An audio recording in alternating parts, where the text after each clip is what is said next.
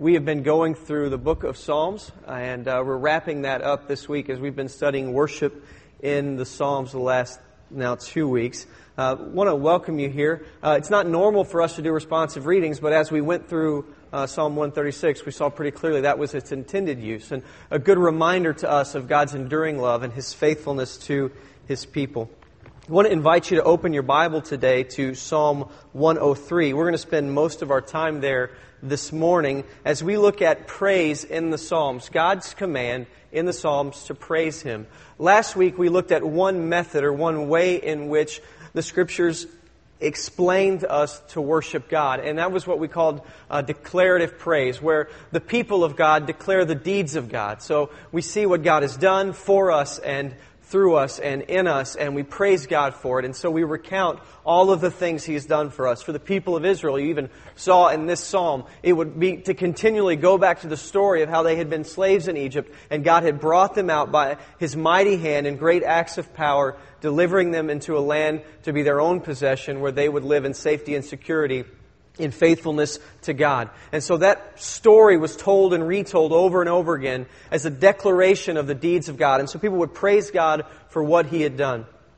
And what we look at today is kind of the second step in this process. So there's declarative praise, and then today we look at what the theologians call descriptive praise, where the person writing the psalm is praising God, not specifically for what He has done, but the focus shifts towards who He is. Maybe to make maybe an analogy that might make sense of that. I'm a big sports fan.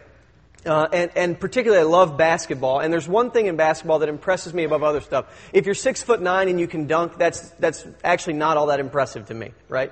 You're basically lifting your arms and slightly jumping, and then it's possible. Now, if you're 5'3" like Muggsy Bogues and some of those guys, Spud Webb, and you can throw down, that's rather impressive.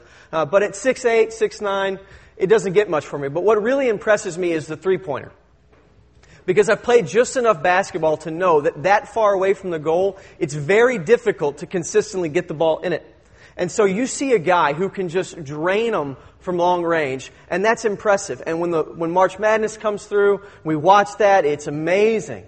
Now, very few of us stop to think about that person shooting the three-pointer. We think about what he's done, and we're rather impressed by it, but very few of us step back and go, I wonder how many hours in the gym he put in. Like, how many reps a week does he take on that shot? And at what age did he start practicing? And why did he practice so intently? I mean, did he have this dad that was a bit of a freak and forced him into it? Or did he just love basketball? Or did he go to the courts because home was horrible and he needed a place to get away? What led this kid to develop this skill? And how much did it take? And how much effort does it? We don't think about this young man when we're watching basketball, do we? We think about what he's doing. We look at the act and it's impressive, but we seldomly stop to think about the person and why he's able to do that and the backstory. And what this shift is away from the deeds of God, as we begin to look at them over time, Scripture says we can begin to see the nature and character of God and begin to praise Him, yes, for what He's done, but more than that, for who He is. To begin to connect the dots between God's activity and His person, His personality, His nature. And so what we want to do today is look at examples in the Psalms of praising God for who He is. And the Psalms are wonderful in that they show life in this gritty, real format that looks a lot like our lives. If you've been with us through this 8-week series, you've seen that. You've seen the people who write the Psalms, these men who are close to God, who love Him dearly. You've seen them wrestle with doubt. You've seen them struggle with their own sin. You've seen them repenting clearly of their sin and openly of their sin. You've seen them wrestling with despair. You've also seen moments of great joy and hope and faith. And so this is real life people wrestling with what it is to follow God in a sinful world and being honest about it. But in the midst of that and all the suffering and trials and struggles and joy and hope of real life, an honest faith emerges where people worship God as He is and as He has revealed Himself honestly. And so the Psalms are very helpful for us in terms of understanding praise. Psalm 150 verse 2 gives us these two categories of praising God. It says to praise God for His acts of greatness, so for His deeds, declarative praise, and for His acts of power and His surpassing greatness. And so we praise God for what He has done. We also praise Him for who He is, His surpassing greatness. a bit of a resource for you if you're looking to learn more of the nature of God, to kind of fuel this desire to praise Him for who He is and who He's revealed Himself to be through Scripture, history, and creation. There's a book by Arthur Pink called The Nature of God that I would recommend to you. It's not extremely hard reading, but it is very helpful and will fuel your desire to praise God, kind of open your eyes to who He is through what He has done and what He has revealed Himself to be. So as we begin to jump into this, what we find is that there's a bigger picture simply than what God has done, and the Scriptures are going to guide us into seeing who He is. At times it's somewhat difficult to distinguish when you're looking at a praise psalm, whether you're looking at this descriptive praise or declarative praise. And you'll see this is when we begin to read some of these psalms that are intent on describing the nature of God, they're going to tell us the story of God. They're going to tell us about what He's done. Conversely, it's kind of hard to look at and recount the deeds of God and not begin to say something about who He is. But there's a matter of emphasis that you see. And we looked at some Psalms last week where we find this description of God's deeds prevalent. And we'll look at some today where the big emphasis is His nature. Even in the Psalm we just read, Psalm 136, you find the story of God's deeds being retold, but the theme that takes precedence is God's enduring love. We said it over and over again, His love endures forever. His love endures forever. And I love that Psalm because we can't beat it into our brains enough. Right? We didn't say it enough. Some of you go like, I don't like responsive readings. We just said His love endures forever about 70 times. Wasn't quite that much, but it maybe felt like it for a few of you. There's a point to that repetition. Because the reality is when you walk out of here today, within probably 24 to 48 hours, something's going to happen that's going to cause you to question whether or not His love endures forever. And so in going back to Psalm 136 is probably helpful to be reminded over and over and over and over again, His love endures forever. Back in college, there was a basic rule that you operated under, which was if the teacher or the professor said something several times, you could expect it to be important. You'd probably see it on a test. And so when the Scriptures over and over again tell us that God's love endures forever, I would say that that's significant for our spiritual lives and something we need to grab onto in terms of the nature and character of God, that He is an enduringly loving God. And so these attributes that we're going to see are going to help us paint the bigger picture of who God is so that we can rightly desire and love Him. Let's go to Psalm 103 this morning. We're going to read the whole one through. And then we'll stop and look at different sections of it. So David writes this psalm for use in the corporate worship of the people. And this is what he says, "Praise the Lord, O my soul, and all my inmost being. Praise His holy name.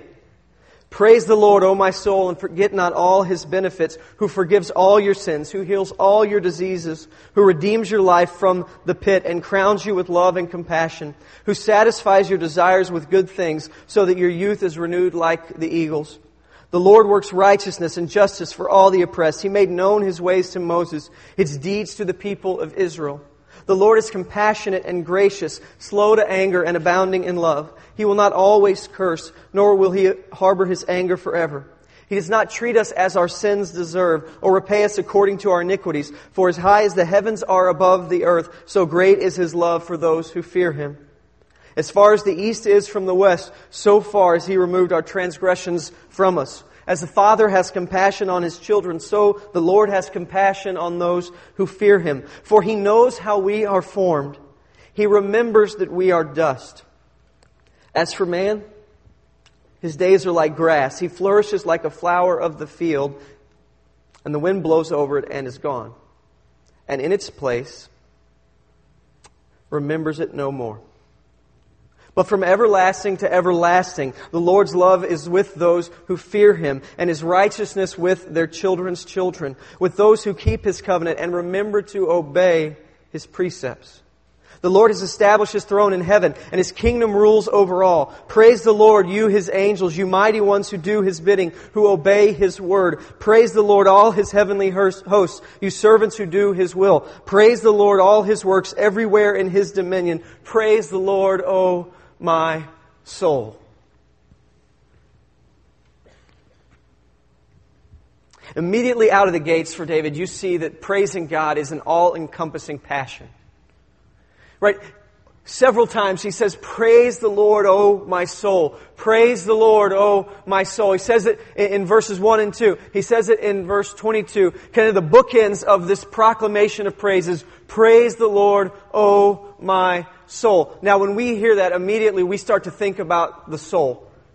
Because for us, we've kind of maybe grown up in this thing where there's a physical me and there's like a spiritual me, and maybe I have a heart and a soul because there's a song called Heart and Soul, and we start to kind of categorize, right? Like, here's physical me, here's my soul, here's my spirit, and we start to make these categories. That's not what David's saying at all. David's using a Hebrew word, nephesh, which is not referring to a chunk of him or a component of him. It's referring to all of him. That's why in verse 1 he then defines what he means. He uses a parallel statement. He says, praise the Lord, O my soul, all my inmost being. Other translations that you might be familiar with this verse say, bless the Lord, O my soul, and all that is within me. That probably better captures the essence of what he's saying, is that all of me desires to praise God. Not a piece of me, not a part of me, not me on Sunday, or me at Wednesday night with youth group, or me at life group, but me, all of me. This is an all-encompassing passion for David, to praise God. And so he says, oh, that I would bless the Lord and praise Him with all that I have, with my inmost being, with the depths of my soul, with everything that I've got, that I would praise Him. And he ends the psalm with the same thing. So we want to draw something out immediately before we look at the attributes of God displayed in this psalm, is that David is passionate about what he's about to say. This isn't a theological essay. This isn't a doctrinal test so he could go, look, we believe the right things about God. This isn't some intellectual thing where he's going to recite some facts about God that he learned in Sunday school. It's okay to learn them in Sunday school, but not to be emotionally affected by it is not okay. And so David isn't going to just say, I know these things to be true, I've observed them scientifically, and now I'm going to write an essay describing the nature of God. What we're about to see to David is significant and delightful to him. He loves it, and with his whole being, he desires to praise God for these attributes. And so immediately we've got to do a bit of a gut check before we go into this text any further and say, are we here this morning to hear a list of attributes about God, like a theological periodic table in which we're going to dissect Him and lay Him open and make some observations in a disimpassioned state? Or are we going to be like the Scriptures encourage us in this moment, where we see God rightly for who He is and our soul leaps for joy? And I want to pray for us as we jump into that, because I fear that it's very easy for us to go there. Father God, I pray right now as we jump into Your Word, as we see Your nature and Your attributes unfolded in Psalm 103, that You would touch our hearts to be like David, so that everything within us desires to seek Him, to know Him, and to worship Him. That we would lift up Your Son in all things, and that Jesus would be exalted as the only one in heaven and earth worthy of our glory. And we pray this, that by Your Spirit You would do it, because on our own, all we can do is read the text and try to figure something out unless Your Spirit illuminates it, unless He convicts us of our sin, He shows us our need for You and Your beauty. We ask this in Jesus' name. Amen. So you want to jump into these attributes. The first thing we see out of the gates in Psalm 103 verse 6 is that the Lord is... He gives us three things immediately. He says He's just and righteous, and also kind of hints that He is strong in His power. In verse 6, He said, the Lord works righteousness and justice for all the oppressed. Now, a couple things out of the gates here. One, the word righteousness is often used in varying ways. If you're a surfer, you might use righteous slightly different than the most of us. But it means that what God does is always right. It's morally upright and pure. God doesn't have mixed motives. He doesn't do things that are okay, but then this is kind of not. That everything God does is right and pure and good, and He's entirely just. But it also kind of hints at God's power, because it doesn't say that God is righteous in intent.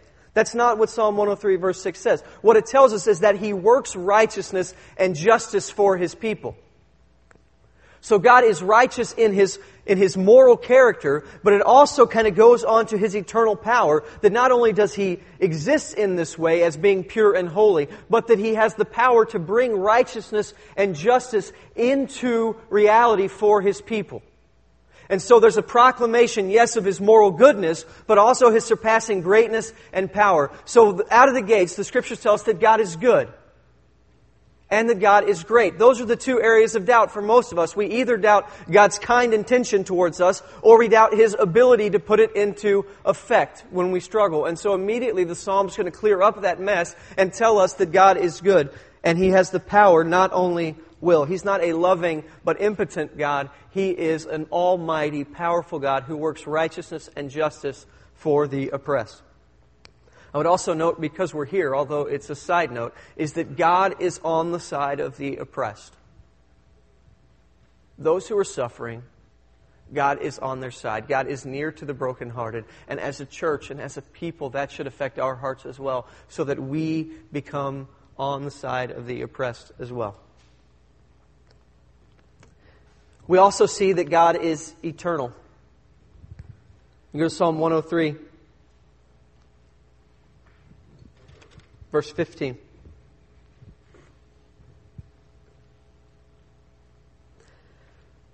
As for man, his days are like grass. He flourishes like a flower of the field, and the wind blows over it, and it is gone. And in its place remembers it no more. But from everlasting to everlasting, the Lord's love is with those who fear Him, and His righteousness is with their children's children. So he draws a comparison here. I guess you'd call that a contrast. He says, man is like this. Man is like grass. He's here, and he's gone, and he's forgotten. Now, that's kind of hard for us to remember, because with the exception of this kind of drought we're in, most of the time our grass stays put, right? Right now, my yard looks a little spotty. But you think about it, if you're in the desert, and your average rainfall, I don't know, it's like 3 inches a year. If you spend much time in the desert, this is how it works. If rain occurs in the desert, within about 48 hours, you're going to see beautiful flowers and grass kind of spring up out of the desert. But when the heat comes on it, it will die quickly and be gone. And if you were to come back maybe a week or two later, you would see no trace of anything. And so the Psalm tells us that we're made from dust, and that we're weak, and that we're here one day and gone the next. But that God is from everlasting to everlasting. This is interesting language. He doesn't say that God began at one point and will be here forever. What he says is that God is from everlasting, eternity past, to everlasting, eternity future. So when we say that God is eternal, we don't mean that He'll be here forever. What we mean is that God exists over and above time, that time is a part of creation that has no constraints on God. If you want an example of that, you go to Joshua chapter 10, when they're fighting the opposing army, and Joshua prays for God to stop the sun and give him more time. And so God actually pauses the rotation of the planet, keeps its gravitational force in place so that the battle can be ended. Now some people, skeptics, are going to look at that and say, well, if He had done that, if He had stopped the sun, first of all, isn't moving. It just feels like it is across the horizon. So if He had stopped the earth from spinning, gravitation, God can do what He wants with His creation. It doesn't dismiss the miracle of God to see the science behind it. Rather, it expounds on it, because we begin to understand how much power God exerted with no exhaustion to Himself at all in order to bring righteousness and justice for His people. So God is eternal, not that He was in existence forever ago, but that He exists outside of time. He's entirely eternal, from everlasting to everlasting. We can't even wrap our minds around it. God is eternal. Now I want to ask your forgiveness. We're going to backtrack to the beginning of Psalm 103, back to verse 1. Probably the biggest and most predominant attribute of God mentioned in the Scriptures is His holiness. And we see this in verse 1. It says, "Praise the Lord, O my soul, and all that is within me, and my inmost being, praise His holy name." So God's name is holy. In the Psalms, you'll see God's name described as holy. You'll see the mountain described as holy, from which God spoke. You'll find the temple described as holy. You'll find God's people described as holy. Now, these things aren't holy in and of themselves. They're holy because God is.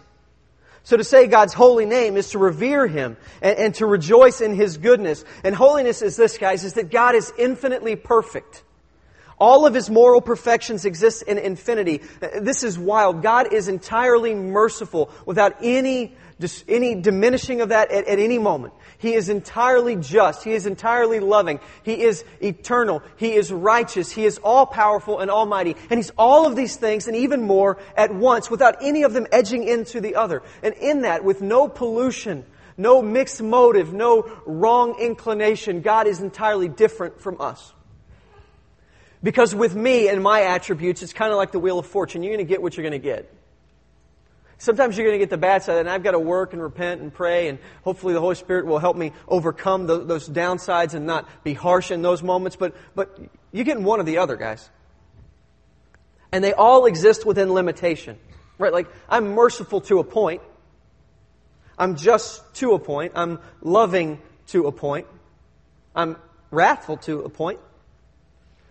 But a lot of times these things, there's sin kind of mixed in there. They're pollution that kind of pervades me. And even when there's not pollution, there's restriction and limitation. And God exists with all of these moral perfections without pollution or restriction. And because of that, He's entirely different from us. And when the Scripture says that God is holy, the big idea is that because of His perfection, He is other from us. He is separate from His creation because of His perfection. So God's name is holy. Isaiah 46:9 says it so wonderfully when God proclaims to the prophet, I am God and there is no other. I am God and there is none like me. But this infinitely holy God looks on our sinful state and He's forgiving and compassionate. Look at verses 2 through 5. He's compassionate and good to us.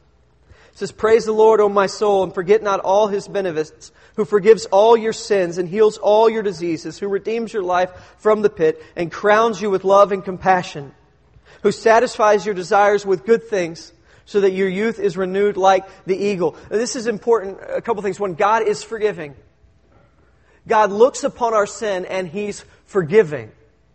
Now, the New Testament begins to unpack how that forgiveness works. And what it would tell us is that we stand under God's wrath and judgment because of our sin. That in our sin, God looks upon us and we deserve to be judged. Because He's holy and just, He must judge sin. And He looks upon us in need of that. And rather than pouring it out upon sinful man, He sent His only Son, Jesus, to take on the form of man so that man could in fact pay the debt for sin.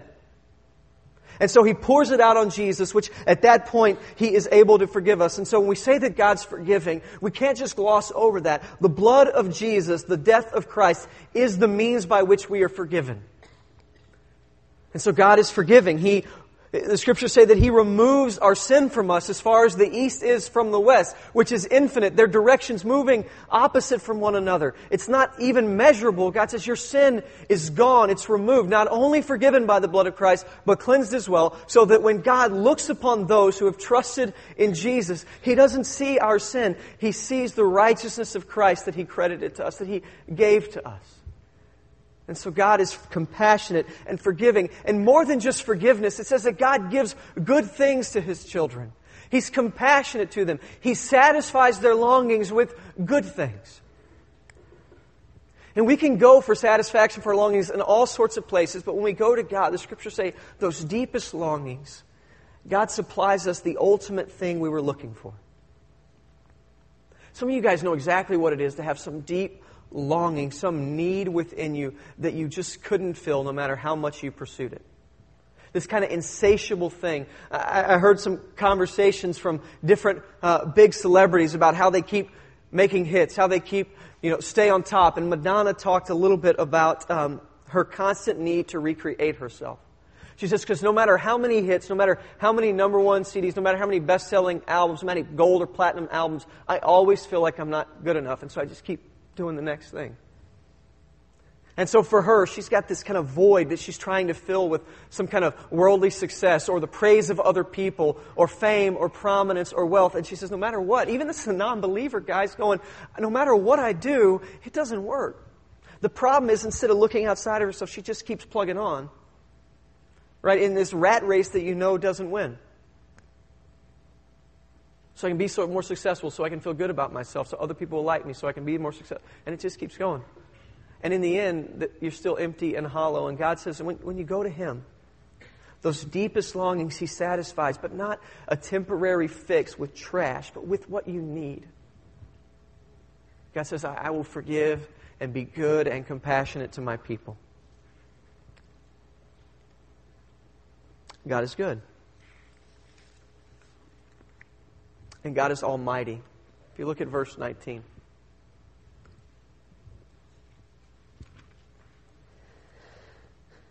The Lord has established His throne in heaven, and His kingdom rules over all.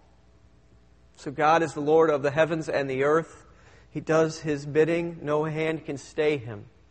No one can thwart the plan of God or even delay it or stop it. God is almighty and all-powerful, and none is like Him. His kingdom rules over all. God isn't some little teenage boy vying for the affections of people like a ninth grader asking a girl to dance with him. Often we present God in that way when we share the gospel, that He's just pleading. Look, He is the righteous King of the universe. Yes, He's loving. Yes, He's compassionate. Yes, He comes to us graciously. But let's not kind of confuse His gracious humility towards us as some lack of power or authority. God reigns over all creation. He does as He pleases. He is almighty. Now, for those who don't know Him, who don't rejoice in His character, that is a frightening statement. And it should be frightening. I want to be very clear. The Scriptures say in Ephesians chapter 2 that if you do not know Christ, you are objects of God's wrath. Almighty God, who rules over heaven and earth, is against you. Because of your sin. Not because He is wrong, not because He is wicked, or because He is evil, but precisely because He is pure and holy and you are not. To say that God is almighty, ruler of the universe, to those who have not been redeemed by faith in Christ ought to be frightening. But for those who have placed their trust in Jesus, who know that God's kind intention is towards them, as Romans 8 says that nothing can separate us from the love of Christ. For those who know that, it is the most delightful truth. Now, our position doesn't change the fact that it's true. But we have an opportunity today to either cower in fear because we are under God's judgment, or to accept His compassion towards us, trusting in Christ as our means of forgiveness and our only hope of heaven and a relationship with God. And then all of a sudden that becomes a joyful thing. We begin to delight in His almighty power. We begin to delight in His strength and sovereignty. And that's the big thing, guys. There are more attributes of God. We could go on and on. The book, The Nature of God that I recommended, has infinitely more. But what you see in Psalm 103 is a really good snapshot of David, of the men of old who love God dearly, looking at the nature of God. Yes, they're going to talk some about what He's done because you can't entirely separate them. But to begin to proclaim the attributes of God and delight in them. Not to list them and go, yeah, that's the way it is. But to delight in them. I want to tell you a personal story of this kind of conversion from seeing an attribute as something that's the way it is, to really loving it.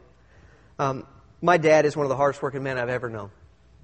I've never known anyone that just hustle and work hard like my dad. He worked in the oil field on the production end of things, drilling oil wells and all sorts of stuff down around Bay City. When he'd get home, he'd play football with us. He'd fix fences. He'd feed horses. He'd do whatever needed to be done. My dad was a hardworking guy. And I'm going to be honest, when you're growing up in a house with a guy who works his tail off, you're expected to work your tail off. That's how it works. You ever work for a workaholic? It's not fun. So when you work in a home with a father that's got a strong work ethic, he's got an expectation for his sons to have a strong work ethic. When I was in 4th grade, we moved further out of town and bought more land on a little farm site. And my dad, it wasn't big enough to really be a farm. And when the banker asked my dad, "What are you trying to raise out there? You've only got like 40 acres. He said, "I'm trying to raise blisters on my kids' hands." Right? Hard work. You didn't ever say, "I'm bored" at my dad's house, because "I'm bored" meant here's some post hole diggers, not the thing that's gas powered, right? all day. He didn't say that. Now, I hated the fact that my dad was hardworking as a kid. Hated it. I had friends whose dad came home from work, they sat on the couch, they watched football all of the, just relaxed. The kids were expected to do anything. And I dreamed one day of living in a home like that. And then I got in high school, and I'm going to tell you a few things that happened between in junior high. My dad, in 1992, the day Bill Clinton was elected, that doesn't have anything to do with him, was let go from his job at a major oil company. They went downsizing everybody that had more than 17 years on the job and to cut expenses, and so that happened. And my dad went from having a great job to hustling. He got a job working for a lease service, which is like the oil field version of a temp agency. You didn't want to hire your own backhoe operator. You sent out one of these guys. And so my dad's job was to run the crew as well as get the job. So he's a salesman and kind of running things. And he would leave the house every morning before the sun came up, about 5:30. He was in his truck leaving, and he never got home before 6:30 for about 8 years. And we were at this tiny high school, and for us, even a district football game was a 200-mile drive. My dad never missed a ball game. Never missed one. Never missed a one-act play or tennis meet or track meet. The man worked 80-hour weeks and made it to every event that we did. He put the miles on the truck. He ran himself ragged because he loved us and he worked hard. And at 17, I appreciated that my dad worked hard. I begin to put up with this attribute, right? And I begin to love it. That's what happens when we begin to see God. We begin to not only just see these attributes and go, yeah, I can list that, I learned that in Sunday school, I saw, but we begin to delight in them. Because we know Him, because now He's our Father. And the difference between seeing them and maybe scouring at them and delighting in them is a work of the Holy Spirit where He transforms us and makes us the child of God. And so the Psalms and David dearly love the nature of God. And for us as God's people, we are too as well. The big idea I want you to go home from this with it is that the gospel is not you get out of hell. The gospel is you get God. God is the gospel. He gives us Himself. More than any gift or any one thing that He hands us with salvation, He hands us the gift of knowing Him, of being His child. If you go to 2 Corinthians chapter 5, I want you to see this in verse 18.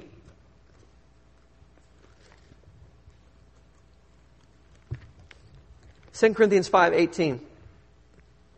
All this is from God, who reconciled us to Himself through Christ and gave us this ministry of reconciliation. I want you to think about this. The big picture of salvation is that we were distant from God because of our sin. We were His enemies, and He has reconciled us and brought us near to Him. If you read the book of Revelation, in chapter 21, the big picture is that God comes down from heaven, and He says, and I will live with them and dwell with them and be their God, and they will be my people, and I will be their God. That's the big idea, is that salvation isn't for people who don't want to go to hell. No one wants to go to hell.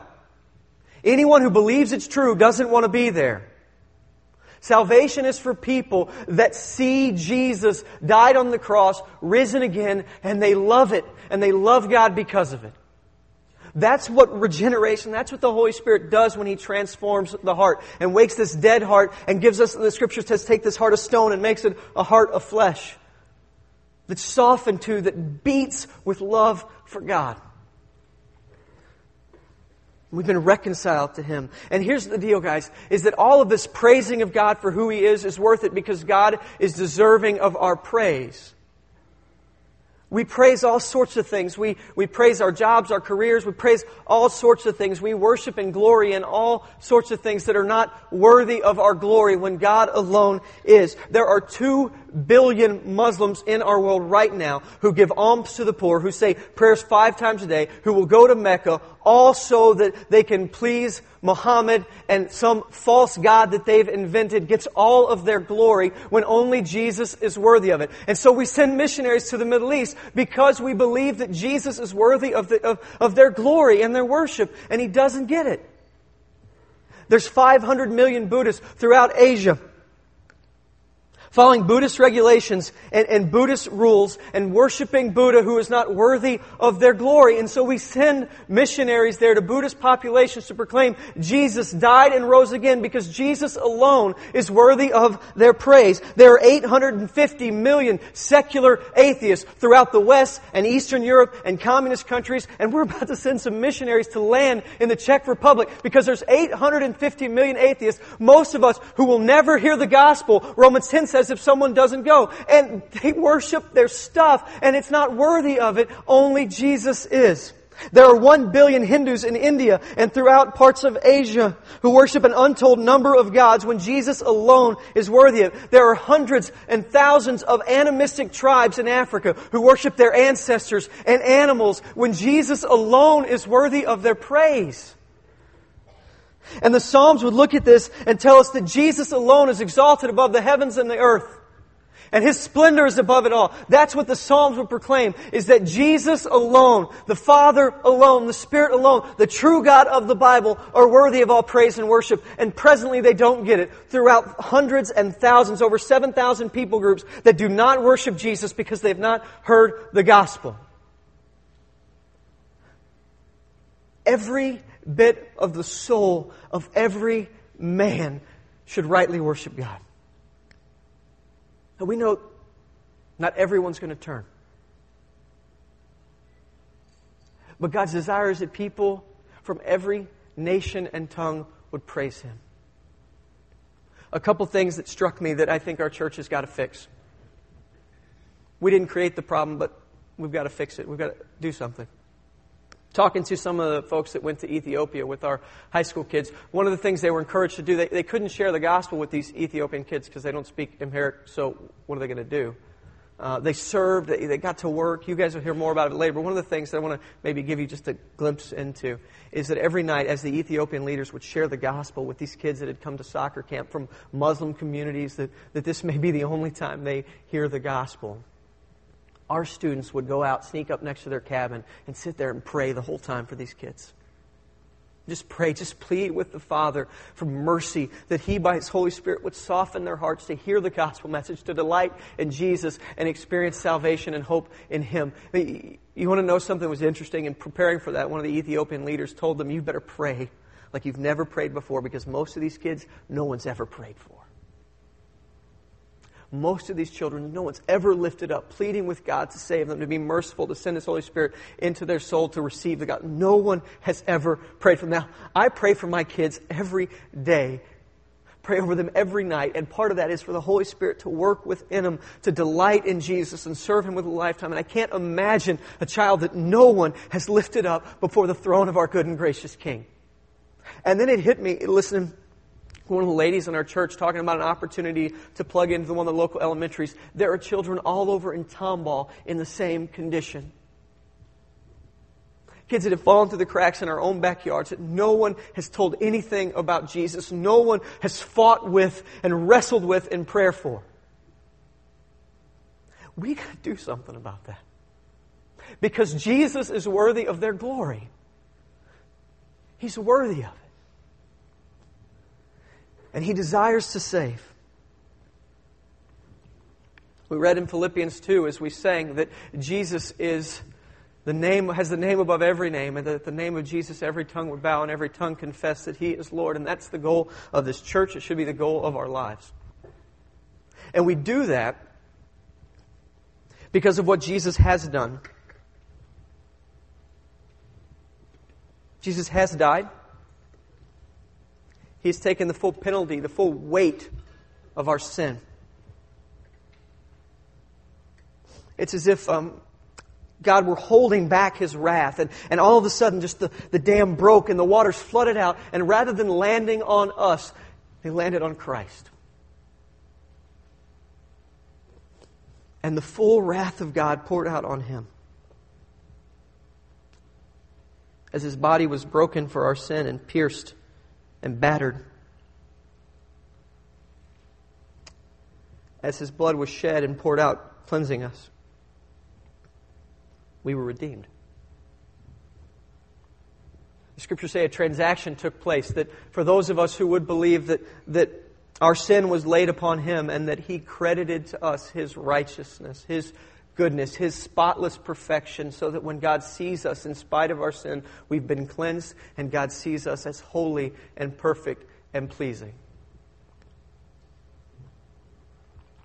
In 1 Corinthians, there's instruction given to the church about celebrating this meal, about the reminder of what Christ has done for us.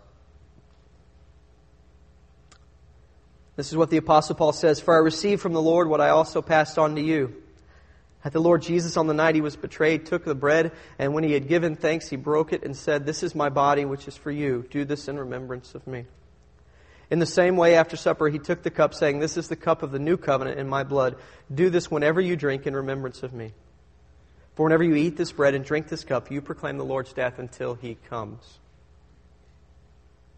Therefore, whoever eats the bread or drinks the cup of the Lord in an unworthy manner will be guilty of sinning against the body and blood of Christ. A man ought to examine himself before he eats the bread or drinks the cup. For anyone who eats or drinks without recognizing the body of the Lord eats and drinks judgment on himself.'" 1 Corinthians 11 proclaims to us the death of Jesus, and implicit in there is His resurrection, because we do this proclaiming it until He returns. So we proclaim the death and resurrection of Jesus and our hope in His return, and we do this remembering His goodness so we can look back at God's justice in that sin required penalty, and His mercy by pouring it out on Jesus, who did not deserve it, so that we might become the righteousness of God. And we rejoice in His justice and His mercy and His grace today. I want us to pray and ask the gentleman that will be handing out the elements to come forward. Father God, we thank You for this wonderful day. We thank You for Your grace and Your justice. We thank You for the beauty of the cross, where Your Son paid the full penalty of our sin. And we pray that You would touch our hearts in such a way that we worship You rightly. That we don't just look at a list of Your attributes and say, yeah, that's true. That we don't just come to the Lord's table and say, yeah, Jesus died and rose again and He's coming. But that we look at that and we delight in it. That we love it, and that we would love You above all things. I pray that You would not allow us to be cold-hearted towards You. That You would do whatever is necessary to soften us to a point of hoping and delighting in You. We pray that now, as we reflect on our own hearts and our own condition before You, that Your Spirit would be active so that we could see our sin, so that we could repent and turn to You, and rejoice in Your goodness and remember Your grace. In Jesus' name, amen.